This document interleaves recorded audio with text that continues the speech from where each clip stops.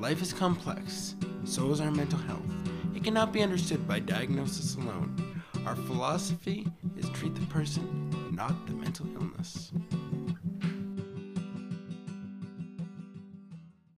Hello everyone and welcome to another episode of Humanizing Mental Health. I'm Trent and And I'm Jeremy Alcorn. Well, today we're going to be talking about breakups. And even though as the time of this recording, I'm in a very committed relationship, and you've been married for how many years now? Yeah, almost 23. 23 years. Yeah, you and I actually have almost 24.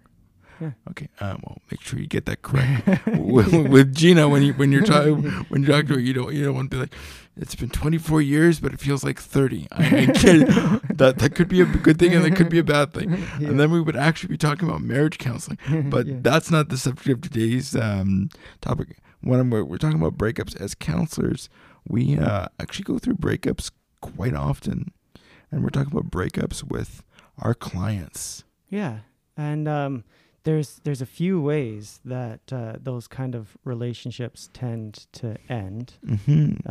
Actually, statistically speaking, the most likely number of appointments that someone is going to attend, that is the most likely, is one. Mm-hmm. Yeah, which brings me back to, because like when, well, for those of you that aren't aware, like Jeremy helped me with my getting my final hours so that I could be a fully registered social worker, and boom. And he always talked about, having that aha moment in the first session if you can get there. And I think we've always talked about like having that be meaningful for the client. But correct me if I'm wrong, but if you have that moment of insight, that's also a good spur for them to come back. Yeah, for sure. Like because it can be that position of engagement. Often when they talk about the most likely number of appointments, is not the average number of appointments, which is a different thing, right? Mm-hmm. The most likely number of appointments being one. They often talk about or try to kind of peel the onion. What's the reason why? And often one of the thoughts is because they got what they needed in that first appointment, there wasn't a reason for them to need to come back. Mm-hmm. Mm-hmm. Yeah, and that's interesting that you bring that up, because I think for some of us as counselors, like when they come in for that one appointment and then they don't come again, it's kind of like, again, it's kind of like that Tinder date where it's like, whoa, okay, did I do what I needed to do, or, was I broken up with? And sometimes that's true too, right? It's like they not only didn't get their needs met, but they don't believe that within this therapy that they're going to, mm-hmm. or that they just approached this and they are not ready to approach it more. Yeah, I was waiting for you to bring up the old stages of change there, man. Yeah. And I don't know how common this is for you, but it's quite common for me, where a lot of people will say, oh, my mother suggested I'd come, my significant other suggested I come, or they say, I've heard it too, where it's people will say, oh, well, isn't it just expected that we go into therapy now? Oh. I've had that one, like, where, it's like, well, I've just heard that this is what I'm supposed to do. Sure. So even as you talk about this, then the concepts or ideas about what this conversation would look like kind of develop in my mind. That is, not only how do I break up with my therapist, but also when is it that I know that it's a good idea to break up with when do I know that it's time? Mm-hmm. It's like, okay, I don't actually need this anymore, because we are not like some other practitioners, mm-hmm. in which ongoing you're going to see me now once a week for the rest of your life, or else you're not going to be healthy. That philosophy is not a part of our world. Yeah, and you know what? It's interesting that you bring that up, because I recently had an appointment with a client where where I am seeing him weekly, and where there was a point where he wasn't able to come in for a month, during those weekly appointments, and he felt really bad about the fact, because he felt like he was backsliding because he needed me, and we literally had to sit down and talk about the fact of what is my role as the therapist, and like where I kind of analogize it to a personal trainer. I mean, sure, going in to see your personal trainer is great and you can make great gains, but it's, are you willing to apply what we're learning in between, so that I'm not getting more of my financial needs met than like I think that becomes one of the big things as a practitioner, and I often say this, that to the person, you get to see me as much or as little as you need, as long as it benefits you more than it benefits me. Yeah, and this also makes me think about, do you remember with one of our colleagues in the office here, we were doing case consultation, and we were having that conversation about termination. Yeah, in fact, that's the other part that I was thinking as this conversation develops, is that we're really speaking to people about how they know that they're done, which is a very empowering thing, because it's this process around, okay, I understand that I don't need you now. But the other side of it is they're not, honestly, they're not often the one that is necessarily formally breaking up. We're usually more formally breaking up with them than they are breaking up with us. Yeah, and that, like, that speaks to the power dynamic of therapy itself. Yeah, for sure. And what is that kind of sense of message? Like in the person that you're just talking about just a second ago, they go, wait a minute, I actually still need you weekly. And one of the things that happens in our world is we got people who don't necessarily have the most secure attachment history anyway. Exactly. And so then what I saw when we charted outcomes ongoing every session at the Calgary Counseling Center is that individuals, when we got to a place in which we could see they're getting very much better, they're under the cutoff score, they're functioning in a way that would be typical for the average person. It is not a clinical concern anymore. And then all of a sudden, boom, they get bad again. Yeah, they get worse because they have that fear of, oh, wait, no. If I get better, you're going to break up with me. And going back to attachment, that's almost like a child regressing. Yeah, for sure. And when you understand that, and then you can stop judging it and stop seeing it as like manipulative, because it's not. No, it's actually a real concern. That they're going to go, but what if I need you again? That's okay. Then you need me again. Come back. Yeah, absolutely. Like I tell everyone, we don't generally close files around here. The only time that I might close a file is if somebody is not honoring our relationship and not respecting our relationship. Sure. Yeah. That's like a true breakup when it comes to a place, and it's a very rare thing where it's like, actually, there's some things that aren't working correctly in our professional regard, and it means I can't continue. And that's a very, very rare thing. Yeah. I think you've only ever done it once or twice that I know of. Yeah, there's only been a couple of times. That's right. Yeah, and I've been practicing for 20 years. Yeah, almost. Yeah, so. Yeah, and I mean, there was one time too where one person I just won't see them again because they weren't respecting me. So it was like for sure. Maybe it's time that you find somebody else. Yeah, and that is interesting, right? Because as therapists, we have this great flexibility. And at the same time, we need to practice what we preach. We need to also have these boundaries that honor ourselves. And if there isn't a way to be able to negotiate that, for sure. But that's, once again, very, very rare. Yeah. So I'm curious, just kind of going back to like the main topic, because we're talking about a lot of things. Yeah. What would you say, like, if you were to think of your preferred, like, it's not you, it's me speech from a client, like what would you want to hear? Yeah. So I would think there would be a couple of different ways this would maybe get set up. Like, one, the person isn't getting better. And why are you spending all of this time, energy, and money if it's not actually working? Mm-hmm. Now, one of the things that I think becomes difficult for people is, one, how do I convey that message to my therapist? Two, is there another option for me? Mm-hmm. Because it's great to say, well, you need to find the right fit. True. But what about the explosion of need that's out there? And there isn't as many therapists as there is people seeking help. And it's like, well, but okay, how do I find someone else that's going to fit? So that may be a very other big piece of this. Yeah. And so I'll give two parts. One part is, what do you say to the therapist?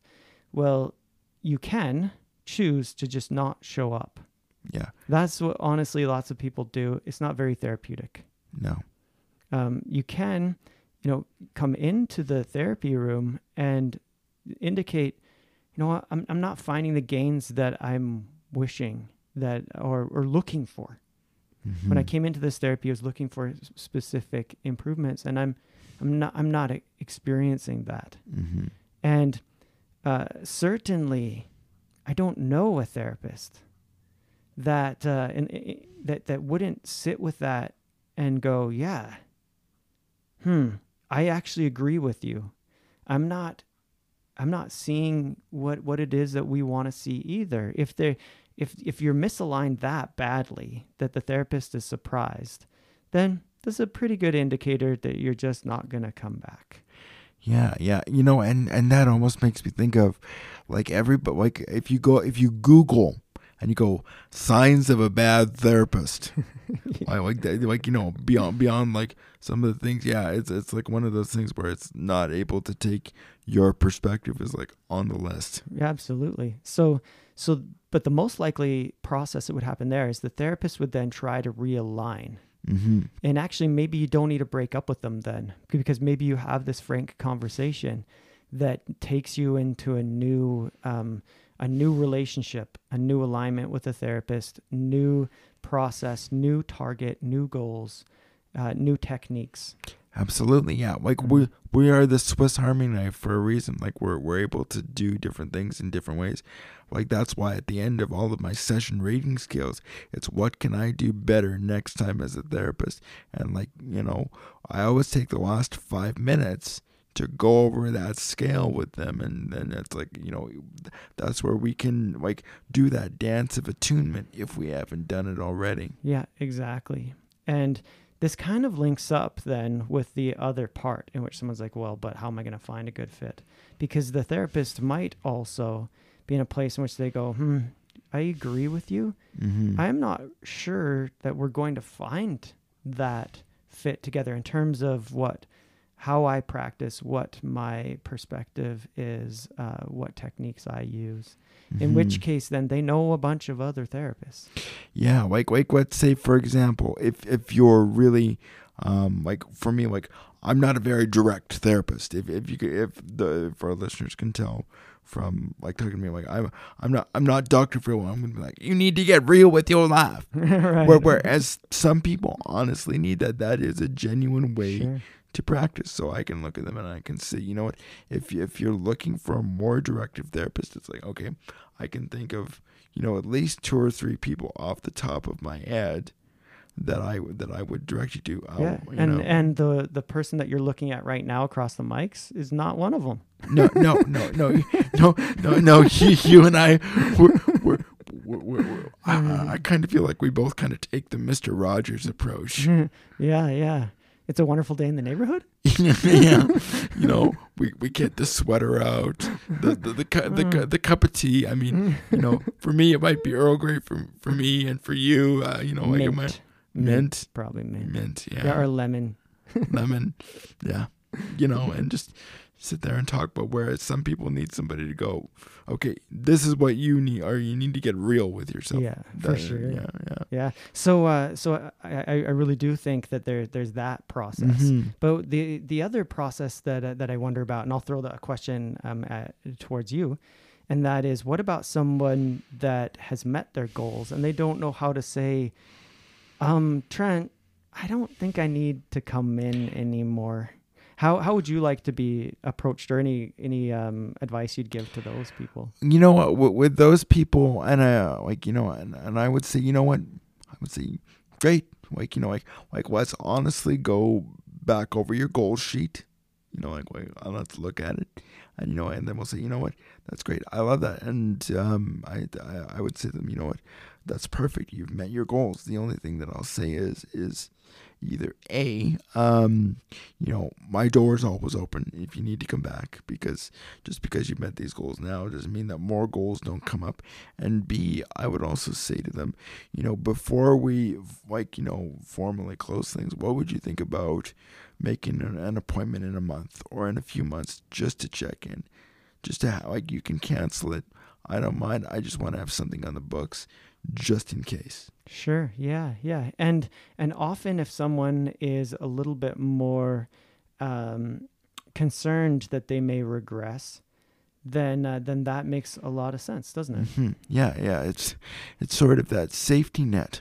Mm-hmm. Absolutely. Yeah. And there's also and I think too, with therapists, I think sometimes people, I don't know with your clients if this happens, but I've had it happen so often with mine. It's like they're in crisis, and then they're like, well, I was going to wait till my next appointment. And it's like, no, I'm here. Oh, yeah, yeah. Like if we have something set up that is a maintenance appointment, and the maintenance appointment is set a month away, and someone gets onto my online scheduler and they see that there's an appointment 2 days away or 3 days away because someone else is canceled, then don't wait. Just take it. We could always reschedule the other one into the future. No big deal. Yeah, yeah. We're all I'm not gonna say we're always gonna be here, but we're ready, willing, and available. Yeah, and depending on the situation, sometimes it's possible to slide in an extra.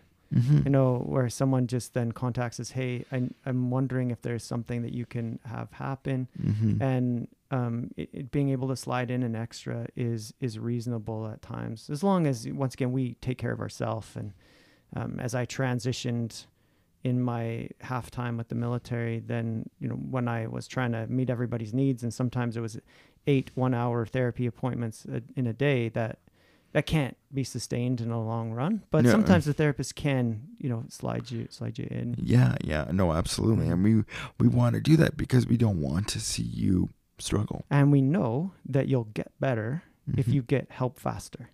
Absolutely. Yeah. It's like maintenance on your car or maintenance on your body. The longer that you leave that wound open, the more likely it'll get infected. Yeah. So it really feels like we're kind of connecting on two sides here. And that is, one, how does somebody break up with their therapist? And also then addressing any kind of concerns that they might have about their own maintenance.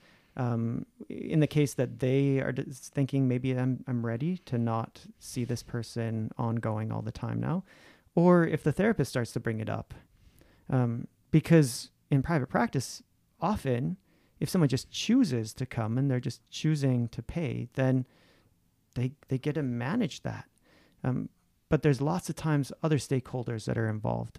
Insurance companies that are paying a certain amount of money, employment, EAP programs that have a certain set number of sessions. There's a number of things that actually influence that. It would be lovely if it was just simply between me and the person seeking help. Mm-hmm. Yeah, absolutely. Or, where you didn't have to do those 5 or 10 sessions if it was good, or or if they needed an extra one, because sometimes that happens. Yeah, for sure. And there being accountability processes when someone else is paying. Accountability processes for the therapist does make sense. It also puts some constraints on how does that process work and when does it end. Mm-hmm. Absolutely. Yeah, because therapy is not it's not just a one and done process. You're working with living, breathing human beings that change. Yeah, absolutely. Which means that 6 months from now, a year from now, maybe something is different, and we don't need to start all over again. I need a tune-up. Yeah, Well, absolutely, yeah. Like, yeah, that's where it's like, you almost look at them and go, well, like, what brings you back in? Exactly. Yeah. Yeah. Like that's the thing. I can genuinely say to somebody, look at them and I am really interested. I'm super curious about what it is that you brings you in today and how I can help you. Absolutely, yeah. Because I mean that's the starting point, and I think that's also a good point. Like we're genuinely curious because we want to help, but then it also it's intellectually fascinating as well. Yes, yes. And remember, attachment doesn't just work one way. Mm-hmm. So when someone comes and works with me, I get attached to them. Mm-hmm. And I think that's really important. There's this notion in my mind or realization that there's boundaries associated with that Oh attachment. yeah, absolutely. But it doesn't change that I am attached and I do care. Yeah. I don't want something bad to happen to this human being. I want them to get better. I want to show them the path. I want them to improve. And for me, if they don't improve, there's a cost. Not just in terms of time spent and so forth, but it's not that I feel like I'm a bad therapist. It's that I'm not okay that you're not getting better and that I haven't helped you. Yeah, there's that duty of care, that responsibility. Mm-hmm. Yeah. Yeah, no, absolutely. I was, again, ladies and gentlemen, for Humanizing Mental Health Bingo, this is another reference to Gabor Mate, so get out your things. He talked about the fact that you don't generally have to like all of your clients, but you generally have to extend care and compassion to them.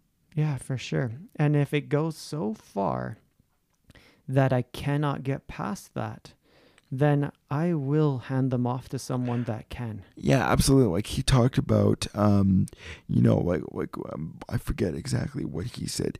He said for people this was during COVID times, like when he would say to them, I don't have the capacity right now to give you what you need. Yeah. Wow. Mm-hmm. Yeah, all right. I have to go back and look at the actual video, but yeah, he is a beautiful wordsmith with things like that, and those are the true nuggets. Yeah, absolutely. Yeah. So.